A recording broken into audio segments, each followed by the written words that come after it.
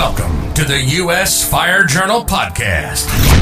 We offer views and opinions on the fire service around the world with no topic too tough to handle. Visit us at usfirejournal.com for all your fire service information.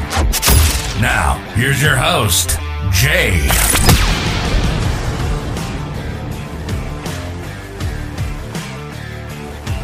Good morning. Welcome into the podcast today. It is January the 4th, 2022. It's a Tuesday. And I'm Jay. It's been a minute or two. And it's a new year. We're starting off the new year much like we left the old year. Bad weather in some places. Outbreaks of COVID. Of course, more people are testing positive because more people are being tested. Funny how that happens. Nonetheless, there's a lot of information going around, or a lot of information coming into me about COVID and requirements on departments and what's right and what's wrong and all this sort of thing. And I just wanted to distill it down. I'm not going to spend a lot of time on COVID-related questions, in part because I think there's not much more to say about it. But someone said to me, they sent it in actually, and they said, hey, fire department's requiring us to wear masks and we don't wear a mask, what should we do? What should you do? Put the mask on. That's probably that to me. Yeah, that's pretty straightforward. Wear it. You want to get into constitutional issues. You want a constitutional lawyer every single little point. There's certainly a place for that. It's called a court. But there are any number of things that people are against. I don't care what happens. Forget COVID. You name anything. People are going to be against it. People are against all kinds of things each day of the week. But imagine for a second someone said, yeah, I'm not going to wear an air pack anymore. And you go, well, why not? I mean, it's a rule. You have to wear an air pack. Yeah, but I'm not going to do it. Why not? Well, I just think that it violates my rights. Fair enough. All right. Well, then, I don't know what to tell you other than good luck hunting for a new job.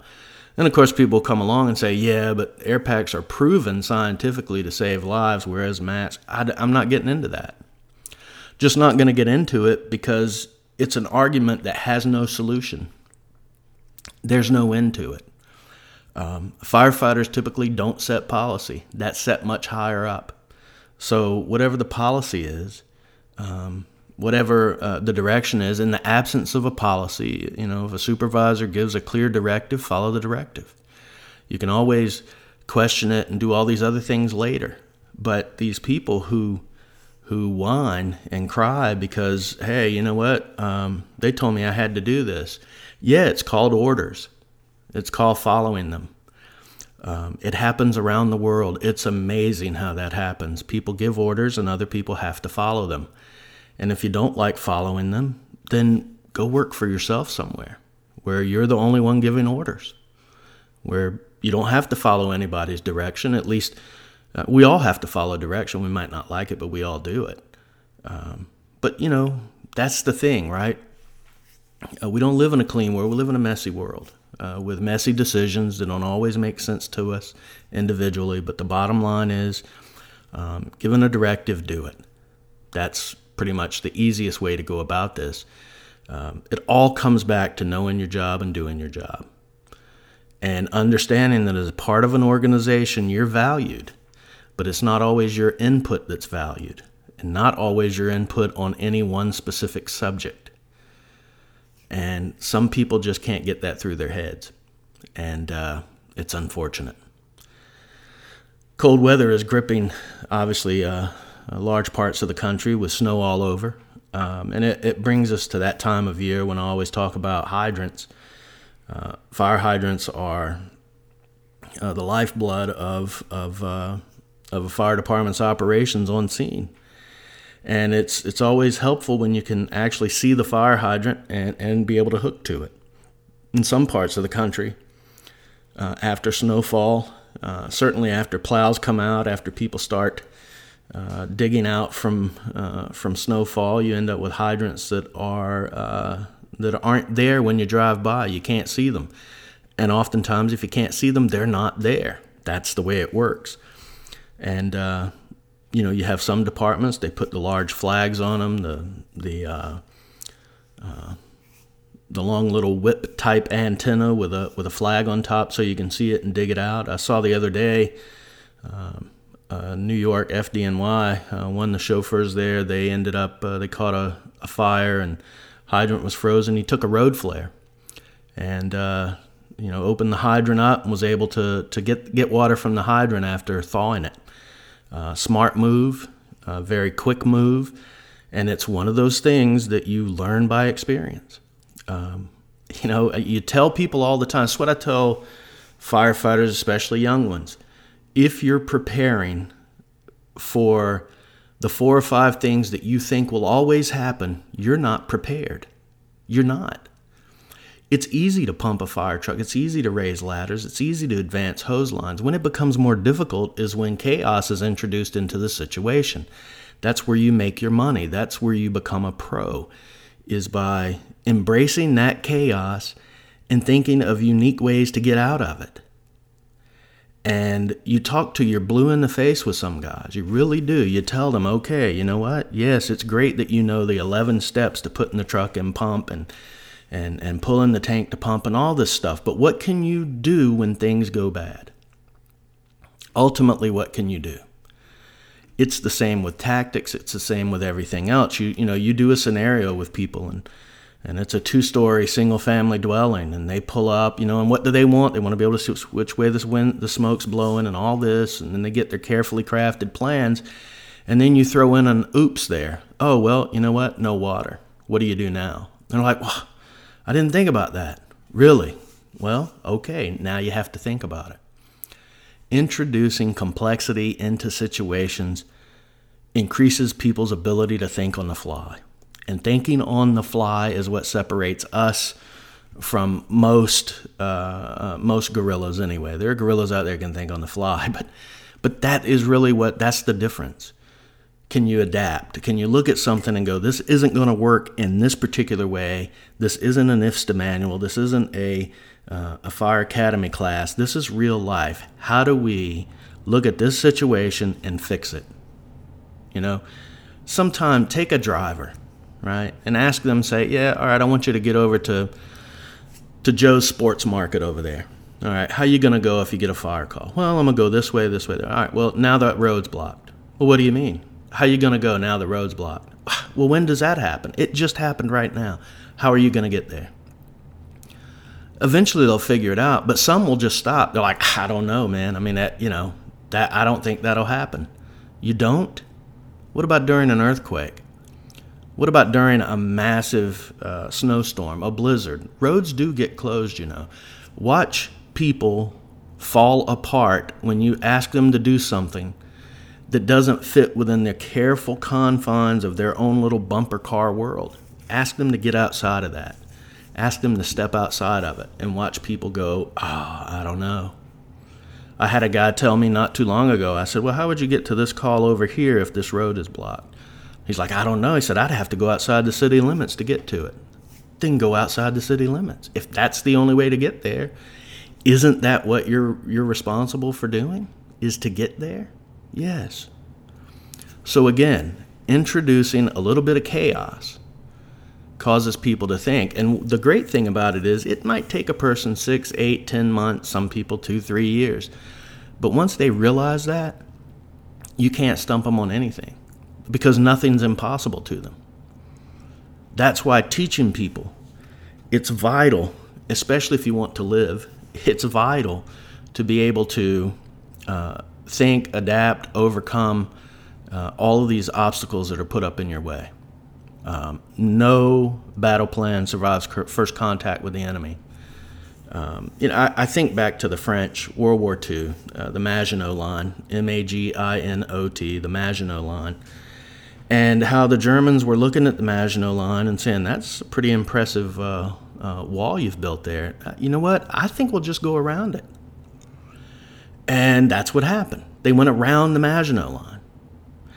to me, that's how a lot of people's thinking goes. They think, okay, there's a fort, there's this wall right in front of me. How can I attack this wall? They will spend literally untold numbers of hours trying to figure out how to bull through the wall, when the answer is simply to go around the end, or to go up and open a door, or to go over it. That is, to me, a huge difference between thinkers and people who are no more than, look, point me in the right direction and that's what I'll go do. What you need all kinds of people. But man, you sure do need people who can look at something and say, yeah, you know what? We took lines into the front of this building. It's not working. What do we do now? I know. Let's take a line in somewhere else. Maybe we don't go right in the front door. Maybe we don't go right in the back door. Maybe we take lines up over an aerial and put the fire out on the third floor.